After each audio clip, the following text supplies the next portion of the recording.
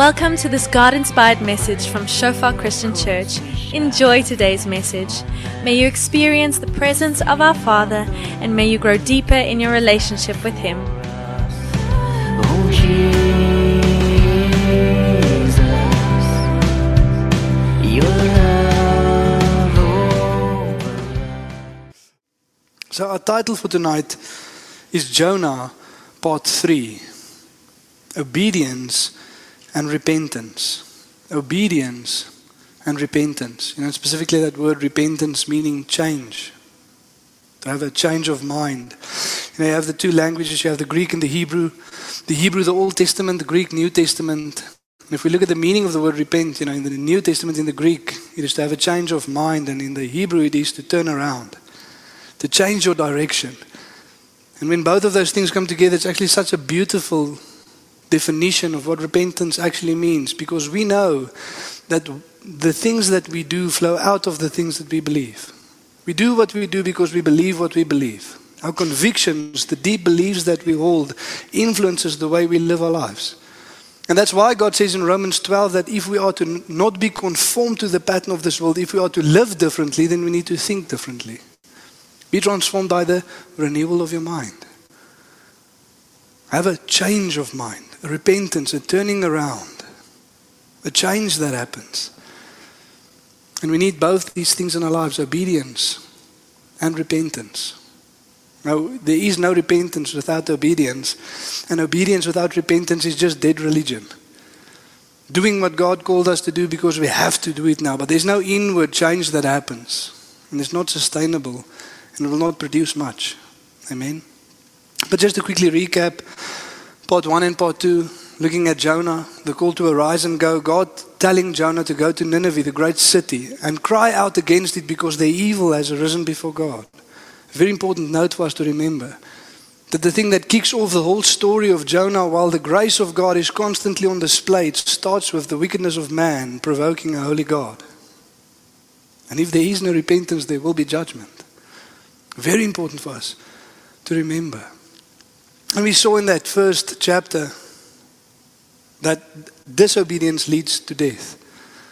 Jonah is called to arise and go, a theme that constantly goes throughout this book. But Jonah constantly goes down.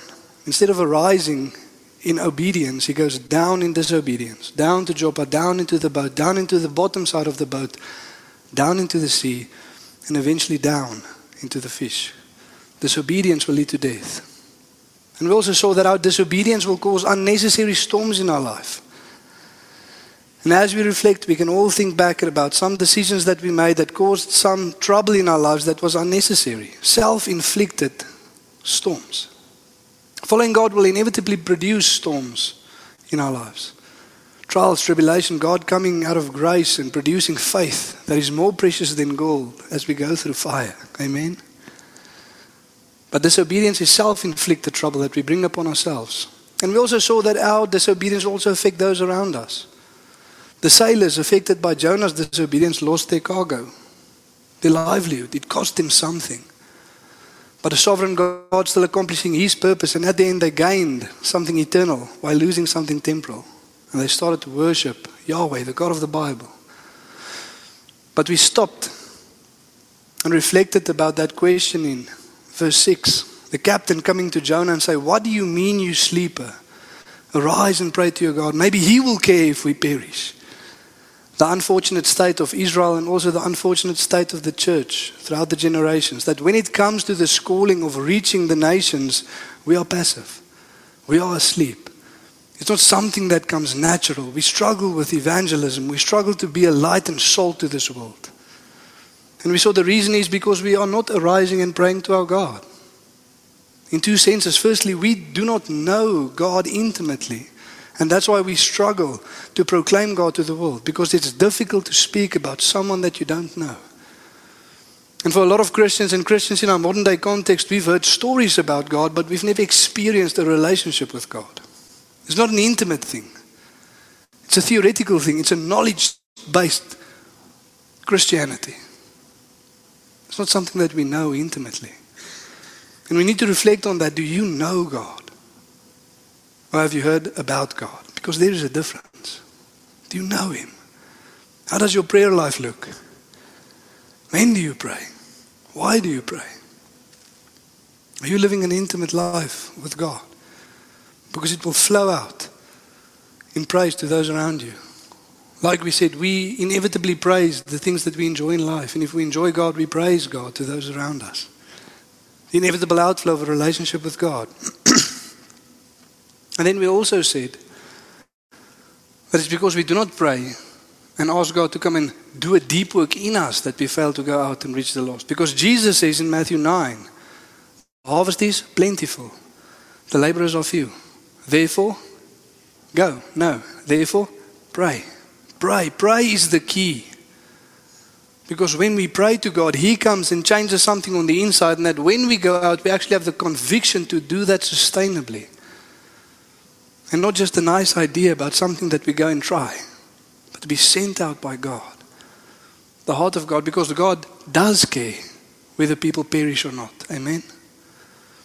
And then we looked at chapter 2, Jonah in the belly of the fish. And how in our distress, God's grace is revealed, because the grace of God many times doesn't look the way we think it's going to look. Jonah being passive, running away from God. What's the best thing that God can do for him? Is to shake him so that he wakes up from his passivity and calls out to God again. And in his distress, while he's busy drowning in the belly of a fish, all of a sudden, then Jonah prayed. And we see the same in our lives. That many times God has to come and out of grace and love cause some storms in our lives so that we actually call out to God again. Because we don't do that naturally. And it's the best thing God can do for us. To when we are passive, when we are disobedient, the best thing that a loving, gracious God can do is to come and shake us awake by any means necessary. So that when the last storm, the judgment of God comes, then we are found in Christ. Amen. Faithfully following. Because disobedience will lead to death. Amen. But as we looked at all of those things, and a loving, gracious God coming in, also just extending His grace to us that's many times passive. And as the church, we also need to be reminded of the grace of God for us. Yes, He forgives the world. Yes, He brings sinners in when they repent. But also for us when we need repentance and turn to God. His grace is also available. When we fall away, when we become passive again and again. God sent the fish before Jonah cried out. God's grace is always extended first. But now the question that we need to ask ourselves as we'll be going through chapter 3, and for those of you who know the rest of the story, is that while there is some obedience in Jonah's life, his heart didn't change. His actions might have changed. He eventually does what God told him to do, but inwardly he's still the same man. Nothing changed. He still gets angry when God relents of punishing the Ninevites when they repent. He's still angry. He still cries out to God, "Isn't this what I said when I was still in my country? I knew you were going to save them." Nothing changed in Jonah's heart. How can that be? How is that possible? You see, Paul writes to the Corinthian church in 2 Corinthians 6, and he says, "We as fellow workers with Christ implore you, we urge you, we beseech you not to receive the grace of God in vain." The writer of Hebrews says, "See that nobody fails to obtain the grace of God." In other words, we can go through all of these circumstances. God can come out of love and out of grace and shake us and do certain things in our lives, but we can fail to obtain what God wants to come and do. And we can go out the other side looking exactly the same. And we need to learn the lesson again and again. Sounds familiar. Unfortunately, it sometimes happens in our lives and also in the lives of those around us. Stuff happens. We say certain things to God, but eventually we're in exactly the same place again. Nothing changed inwardly. Maybe for a brief moment, some of our actions changed, but inwardly it wasn't sustainable. Nothing changed on the inside. How can that be? And how is it that the Ninevites changed so quickly? Again, the opposite, unfortunately. Israel also at that time, living in sin. King Jeroboam being evil in the sight of the Lord, doing evil things. And God sending prophets to Israel, but they repent like on a surface level, but inwardly there's no change. Many times the same is true for the church. And all of a sudden this wicked Ninevite, Gentile nation repents and turns immediately. Why? What's the difference? So let's read through chapter 3 and see what we can learn. bearing in mind, Jonah chapter 2 ended with the fish vomiting out Jonah, giving us some indication of what's happening. It's not a very beautiful picture. Nee? The fish vomiting Jonah out. For those of you who read in the Afrikaans, it translates it a little bit loosely. It says, die vis het Jonah uitgespoeg. It spat Jonah out. But the right translation is vomited. Hy het hom uitgebraak. He vomited Jonah out on dry land. Meaning that although Jonah said a couple of nice things in chapter 2, this beautiful psalm, God is still unhappy with Jonah. God knows inwardly nothing has changed. And he vomits Jonah out. Same picture as Revelation 3, that if you are lukewarm, I will vomit you out of my mouth. God is not happy with Jonah. But we read chapter 3, verse 1 to 10.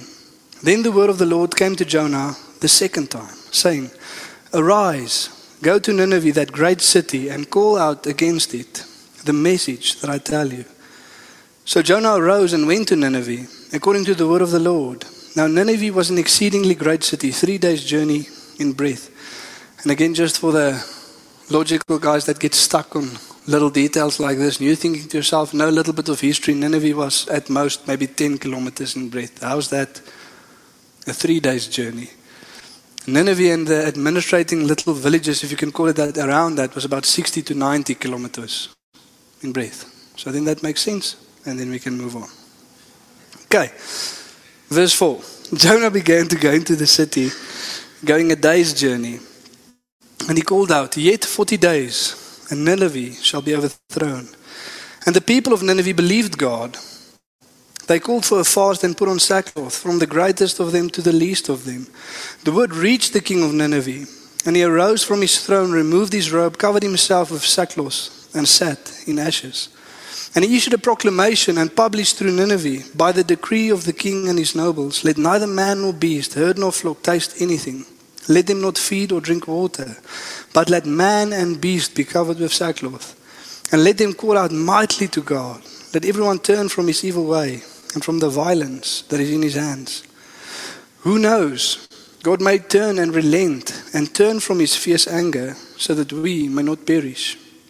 When God saw what they did, how they turned from the evil way, God relented of the disaster that he said he would do to them, and he did not do it.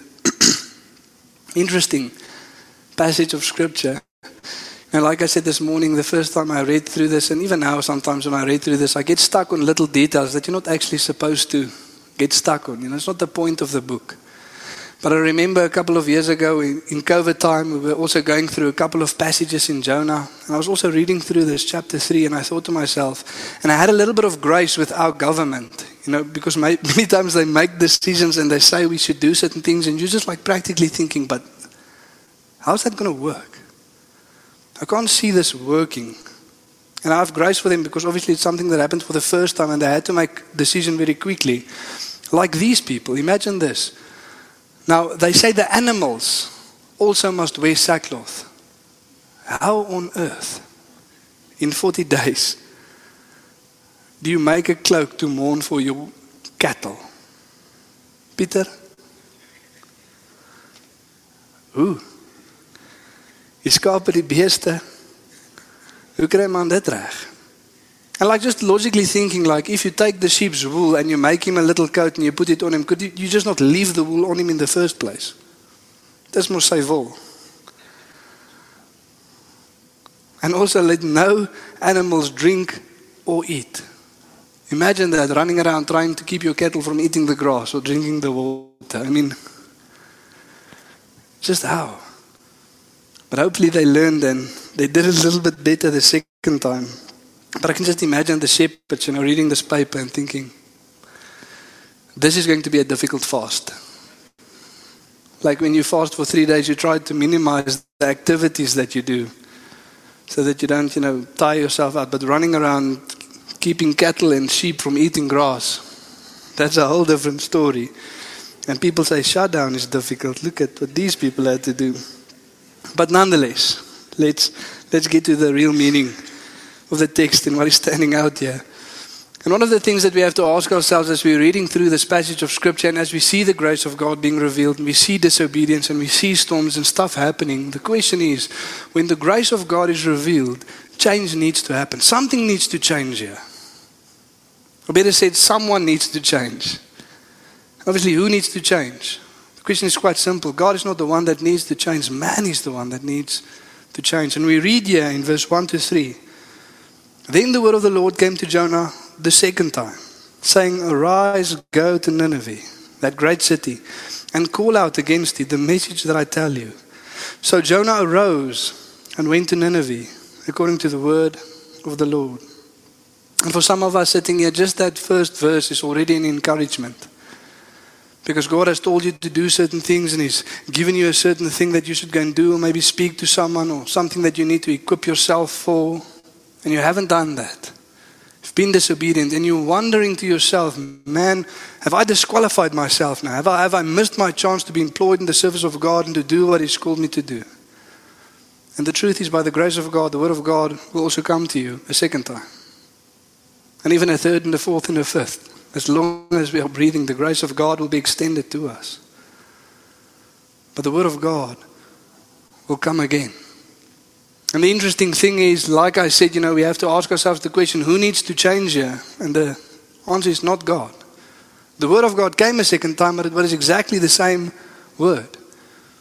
The thing that changed was the action of Jonah. In chapter 1 verse 3 we read, But Jonah got up, contrast, to flee to Tarsus, away from the presence of God. Chapter 3 verse 3, we see something different. So Jonah arose and went to Nineveh, as the word of the Lord commanded him. So Jonah was the one that needed to change. And that makes sense to us. Whenever stuff happens in our lives and we go through certain circumstances and we wrestle with God, we're trying to figure certain things out and storms come, God is not the one that needs to go and sit and do introspection. He's not the one that needs to reevaluate His priorities and His plans and come up with a better plan or a better nature or better character. No, God is the one that remains constant. His plan is good. He is faithful. He is unchanging. God's plan will still remain the same. We are the ones that need to change. We are the ones in light of the grace of God that needs to do introspection. And something needs to shift in our hearts. And this is a lesson that we should learn. And again, it makes sense to us cognitively. Like in our heads it makes sense, but practically we struggle with it sometimes. I don't know why. Maybe we think for some of us God is going to make a little bit of an exception when it comes to His plans or His purposes or the things that He tells us. Because the word of God may come a second time, but it's going to be the exact same word. God is not going to bargain with us. He's not going to change His mind. It's not going to diff. It's not going to be something else. It's going to remain exactly the same. We are the ones that needs to change. And in light of that, we also need to see that many times the things that God calls us to do is not going to be something that we want to do. In our modern day culture and in our Western culture, because we have put ourselves in the center of everything and we have a kind of an unhealthy obsession with ourselves, we have created a God in our minds that will never call us to do something that we don't want to do. That doesn't sound like God. Why will He call me to do something that I don't want to do? Or something that's going to be uncomfortable for me? Or something that's going to maybe feels like it's going to expose me. Why would God do that? And the reason we reason like that is because we forget who God is and who we are. You see, we forget many times that we are fallen, sinful man. We are not what we are supposed to be. Sin entered the world and it affects each and every one of us. You see, because the problem here, if Jonah was in the right relationship with God, in love with God, busy following God faithfully, and the word of God came to Jonah, it wouldn't have been a problem. You see that? In fact, Jonah would have rejoiced in the calling that God is busy making him part of His plan to carry out His mission, and God will reward him for that eternally. That is the grace of God. He sends us out and proclaims the message of the gospel through us. Then He saves the people and rewards us for it. That's the grace of God. And Jonah, in his right mind, in right relationship with God, would have rejoiced in the calling of God. He wouldn't have despised it. And many times when we think the things that God's calling us to do is not such a great thing. The problem doesn't lie with the character and the nature of God. It lies with the character and the nature of man. We need to do introspection and turn our hearts. Because our relationship with God isn't as it should be then. Amen? And in light of this, we need to ask ourselves the question tonight, and we've asked it a couple of times these last couple of months. But the question is, do you really want to hear the voice of God? Do you really want to hear the voice of God? Because if someone asked Jonah after this whole story, he would have said, no, I don't want to. Do you really want to hear the voice of God? Now I remember I was just saved and I was still living with my parents and I was in their living room, Mooisetkamer, what's that in English? The lounge. The place where when the dominee comes, you go there where the nice stuff is. You're not allowed to play there or do stuff there. But it's where you keep the dominee or the pastor so that he doesn't come into the rest of the house and see what's really going on. But I was there. And I was watching a sermon about this wholehearted following of God. To say to God, Lord, whatever you're calling me to do, whenever you're calling me, I say yes. And I was very encouraged by that and I thought to myself, okay, I'm going to get up now and I'm going to pray this prayer and I'm going to tell God, Lord, whatever you want to do, whatever you want to say, I'm ready. I wasn't even through my first line yet. And God said that I need to go and tell everything I did to my parents. Lying, manipulation, all of the stuff we did. And I got up, I finished my prayer and I was like, no, Lord, I mean future. Future tense, like the past is the past. Vergeet en vergewe. Let's leave those things. Let's move forward. And the thing with God is that He is God. He's not going to debate with me. It will remain that thing for the rest of my life until I obey what God has told me to do. It will be nothing else. It will remain that thing. And I remember a couple of days after I was sitting on the couch watching TV with my dad. And I thought to myself, okay, well, there's not going to come some voice out of heaven. My dad's going to turn to me and say, oh, so son, do you want to tell me anything? I need to initiate this now. I need to be obedient. And I remember telling him, Dad, if Mom comes home after work tomorrow night, I need to tell you guys a couple of things. I don't think he slept that night. Thinking to himself, man, what did this guy do now? And there's been a couple of instances like that through my life. And as I look back on the moments when I was not quick to obey, where this thing just kept on building and building, and I pressed into God, you can fast and do whatever you want to for as long as you want to. It will remain that thing. He's God. He's not going to negotiate with you. And my only regret when I look back is that I didn't obey sooner, each and every time.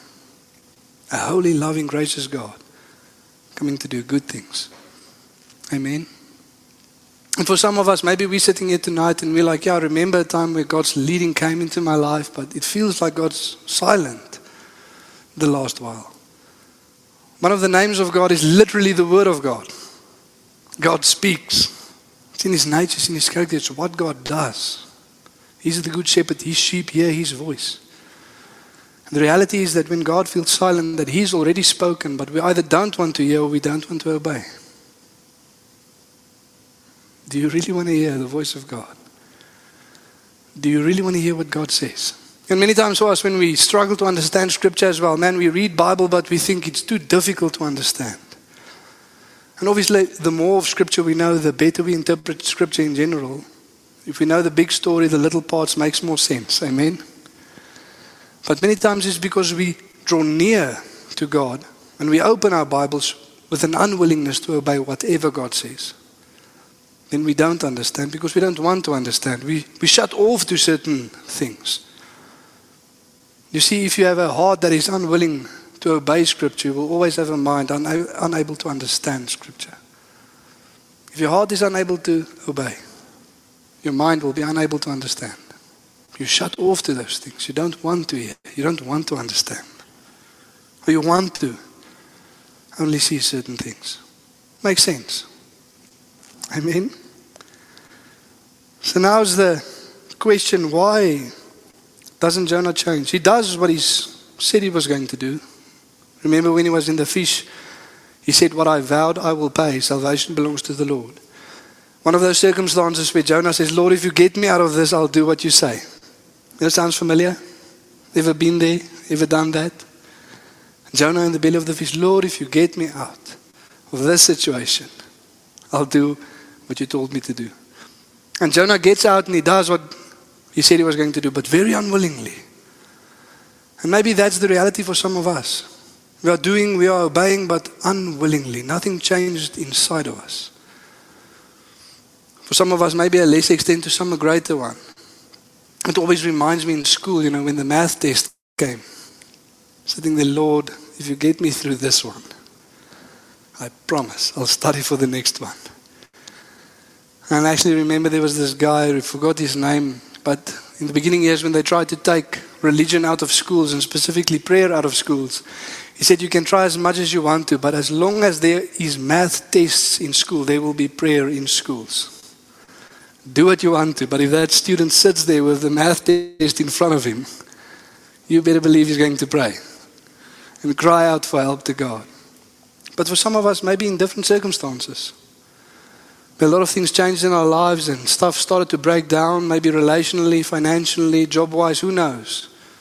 We told Lord, if you fix this, then. The first thing that we should realize that is not biblical Christianity.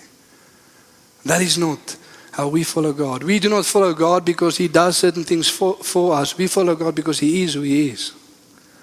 He is the almighty, gracious, loving creator of the whole universe. That's why we follow God. The faith of Shadrach, Meshach, and Abednego. We know that our God can save us from the fire, but even if He doesn't, we will not bow down. That's the faith we need, not because God does certain things for us. And many times we just follow out of an unwillingness, because when that moments come when we need God's help, we're also very aware of the sins in our life or the disobedience in our lives. Amen? That's why we tell God, Lord, if you save me this time, then I'll start to do what I'm supposed to do, because you're not doing what you're supposed to do. And then for a while we do it very unwillingly sometimes. And nothing changes deeply. Why? What's the missing key? What's the ingredient missing? Jonah prayed a lovely prayer. He wrote a lovely psalm, sang a lovely song. But one thing was missing. What was it? And we see it here in the response of the Ninevites. We read here from verse 4 to 8. Jonah began to go into the city, going a day's journey, and he called out, "Yet 40 days and Nineveh shall be overthrown." And the people of Nineveh believed God. They called for a fast and put on sackcloth, from the greatest of them to the least of them. The word reached the king of Nineveh, and he arose from his throne, removed his robe, and covered himself with sackcloth, and sat in ashes. And he issued a proclamation and published through Nineveh, by the decree of the king and his nobles, let neither man nor beast, herd nor flock, taste anything. Let them not feed or drink water, but let man and beast be covered with sackcloth. And let them call out mightily to God. Let everyone turn from his evil way and from the violence that is in his hands. That last part there. That is what was missing. You see, while Jonah said a lot of nice stuff in chapter 2, he never repented of his disobedience. He never took ownership of the sin in his life. And he disobeys very willingly, but no inward change happens because there's no repentance in Jonah's life. A lot of great things, but the one thing that should be there wasn't there. Repentance that leads to change. See, what is repentance? Repentance is taking ownership of our disobedience and taking ownership of the sin in our lives and bringing it before God so that He can extend grace. You see, the grace of God is what changes us. It's what empowers us to change. It's what's empowering sanctification that allows us to grow and look more like Jesus. But how do you receive the grace of God if you can't acknowledge that you need it? Amen? How do you receive the grace of God without acknowledging it, that you need it? Hebrews 4 says, let us draw near to the throne of grace that we might receive grace in times of need. We need to acknowledge that we need grace in order for us to receive grace. And you see, not a worldly repentance, but a godly one. Scripture says that godly sorrow leads to repentance, it leads to life, but worldly sorrow leads to death. What's the difference? Worldly sorrow is when we are sad or when we are sorrowful because of the result of our sin. Look at where my sin got me. This isn't comfortable for me. This isn't nice for me. I wish I was in a better place. Therefore, I feel sorrowful. Or we're sorry that we got caught. Where godly sorrow is that we are aware that we have sinned against a holy God. Like David prays in Psalm 51, against you and you alone, O Lord, have I sinned. A holy, loving, gracious God. This side of the cross, all the more, the one who sent his Son to die. We have sinned against that God. We are aware that we've sinned against that God. That is godly sorrow. That is godly repentance that produces change. There's this lovely quote, I can't remember who said it, but it says, repentance is not when you cry, it's when you change. Amen? Not crying because of the result of the mess that our sin got us in, but changing because we know who we offended, a holy, righteous God that demands justice. Amen? And even when we get to the repentance part, we many times don't take the full blow. You know, in Afrikaans, there's a thing they call it a gatvel. It's when you know that you're about to receive a hiding, then you put it into your pants so that the blow is a little bit softer. Don't know if there's a word for that in English. You know, and you know at school the next day you didn't do your homework and that specific teacher, he's gonna give it to you. So you put in a couple of extra pair of underpants and your thickest pants that you can find to soften the blow. When your dad says go wait in the bathroom, just to run past your room first. Stuff a couple of stuff in there. And the way we do that with repentance is how? And I catch myself doing this often. I actually did it this morning as I was busy praying. And I stopped myself. Saying, God, I just want to repent that sometimes I do a little bit off. That's doing that. That's not taking ownership. Or you know, Lord, that we people struggle with. Now, as you speak to your friends, mens sukkel mos met. Mens kry dit mos nie reg nie. People don't get it right. People struggle with this. But what you actually want to say is that I struggle with this and I don't get it right. Many times when me and my wife fight as well, and she comes to me and she says, hey, we had this chat about responsibilities at home or things that you say you were going to do or stop doing or whatever the case might be. And then many times I tell her, you know, I'm sorry that I sometimes struggle a little bit with it, and then she stops me because she's a good wife. She says, no, that's not what you mean, eh? You mean that you are sorry that you struggle with, not sometimes a little bit. Nee, we do that. We don't take full responsibility and we don't take full ownership. And we kind of make the problem a little problem, not a big one. We don't deal with it as we should, and we don't receive grace as we should, and we don't change as we should. Amen? And why? Why is that? Because God knows. It's not that as if God doesn't know. He knows. So why do we do that? It's because many times we find ourselves in the same place as the king of Assyria, the king of Nineveh. And the opposite as well. And we ask the following question in verse 9. Who knows? Who knows? God may turn and relent and turn from his fierce anger so that we may not perish. Who knows?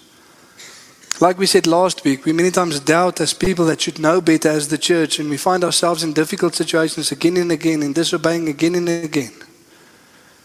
And we ask the question, who knows? Will God relent? Will God repent? Who knows? And we know because of the finished work of Jesus Christ on the cross that God will relent when we repent. But the opposite is also true, and maybe more so in our Western culture. That it's not out of fear that we don't know if God is going to relent, but we overemphasize the grace of God. And we say that there's no need for repentance because if God is gracious and Christ died for us, then what's the need? God is just simply going to allow us to go into heaven. But we read here in Romans 2, verse 4 to 5, the following. Or do you presume on the riches of his kindness and forbearance and patience, not knowing that God's kindness is meant to lead you to repentance. But because of your hard and impenitent heart, you are storing up wrath for yourself on the day of wrath, when the God's righteous judgment will be revealed. That puts it in a different perspective.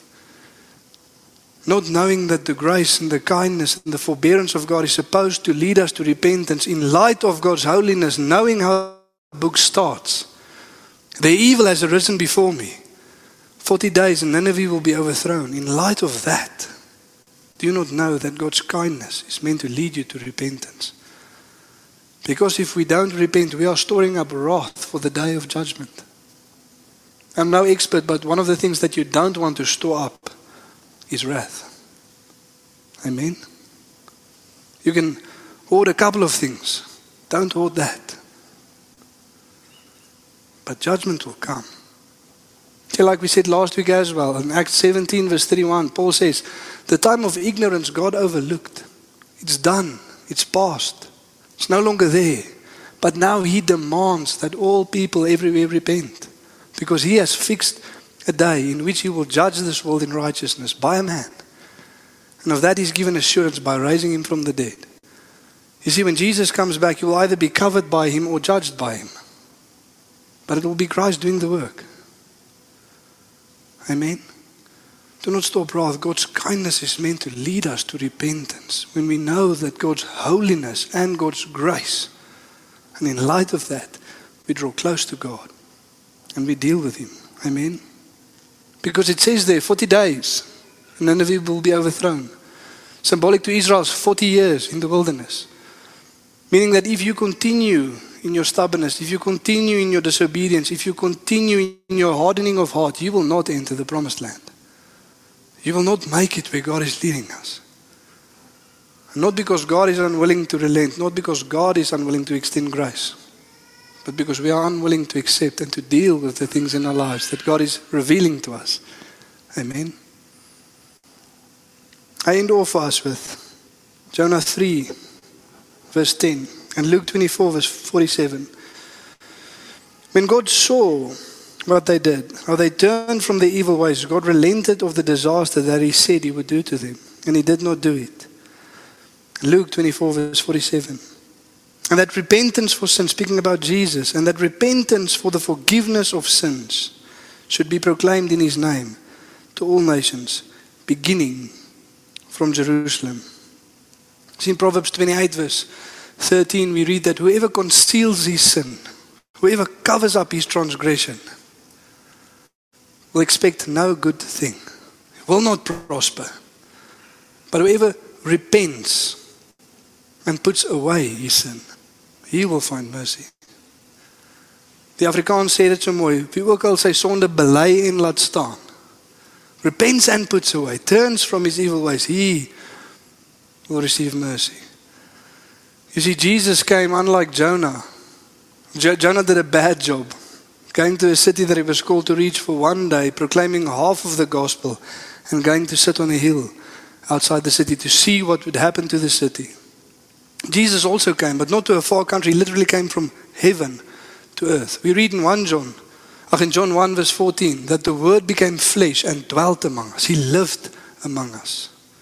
Not for one day, not a day's journey, but for years. Jesus Christ Himself became flesh and lived among us. And we have seen His glory as of the only Son of the Father, full of grace and truth. Grace and truth. Repentance and forgiveness. Amen. And when Jesus eventually went to the hill, it was not to see what would happen to the city, but it's to die on the hill so that we can know what happens when we repent. God will relent because of the sufficiency of the sacrifice of Christ. Amen. The full gospel. Grace and truth. The reason why Christ came, our evil has arisen before a holy God, but sacrificed Himself for us so that when we repent, God will relent. If we repent. It says in 1 John 1 verse 8 that if we say we have no sin, we deceive ourselves. And the truth is not in us. So if you are sitting here tonight and you cannot think of a single thing that you need to repent of, the scripture says you are deceived.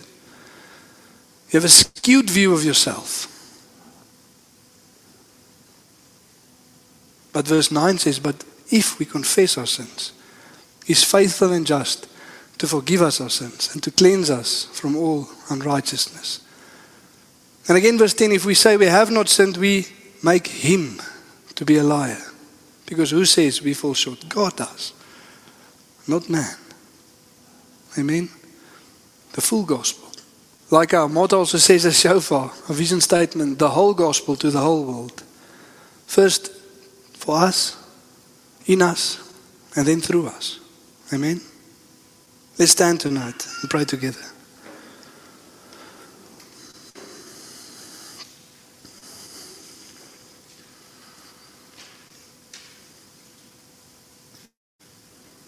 Yes, Lord, thank you that we can come before you. And for some of us, Lord, as we go through this, Lord, we're reminded, Lord, of the things that you've called us to do. Repentance, Lord, that needs to happen, forgiveness, reconciliation, restitution. Where we were wronged by certain people or we have wronged others, Lord. And some of our hearts may be beating in our chest, Lord, knowing that we know what you're calling us to do, Father. We know who you're calling us to reach out to. We know what we're supposed to bring into the light, what we are supposed to confess to those around us. But there's an unwillingness.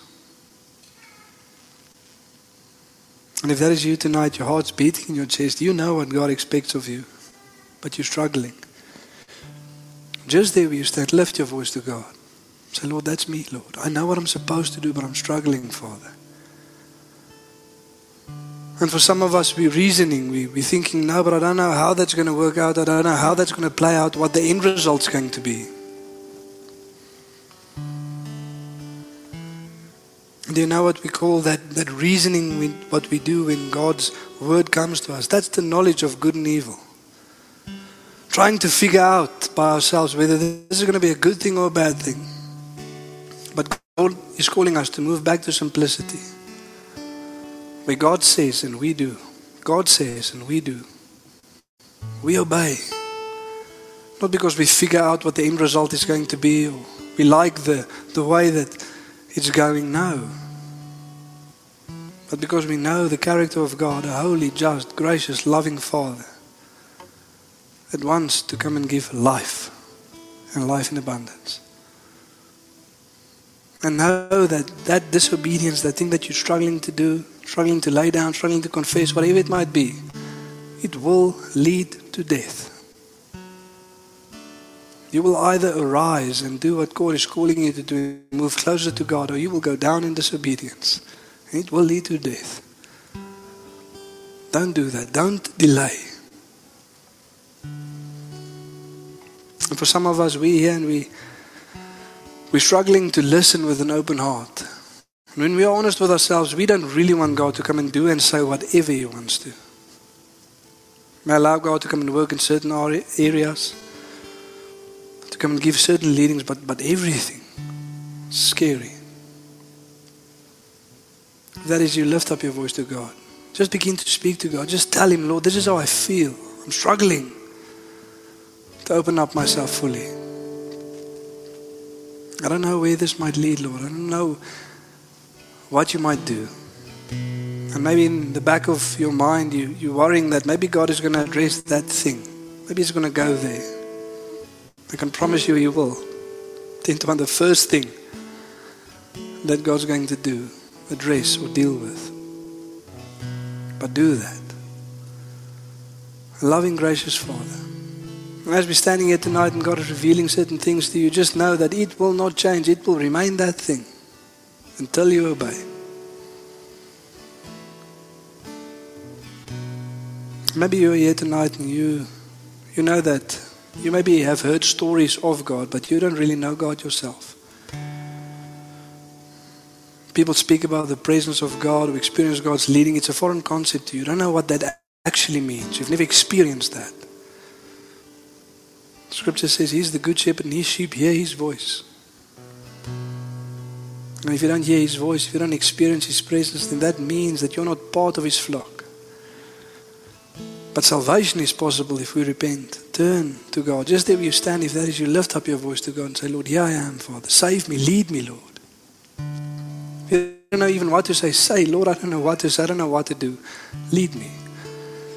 Whatever it is that God lays on your heart, the things that come to mind, whether it's things to repent of, turn away from, confess, whatever it is, just do what God tells you to do. But be quick to obey. And if you're uncertain whether you're hearing right or not, go to someone that you know that follows God. Check in with them, walk a road with them. But whatever it is, don't just stand here tonight. Move. Pray. For some of us, maybe God is pressing a certain person on your heart, someone that you need to phone, be reconciled with. Maybe you wronged them or they wronged you, whatever the case might be. But if God is pressing it on your heart, do that. Be quick to obey. The first thing, when we are done here tonight, pick up that phone and call, or go to them if that's the case. But be quick to obey. Don't delay. Nineveh had 40 days. We don't know if we have 40 days. Tomorrow was promised to no one.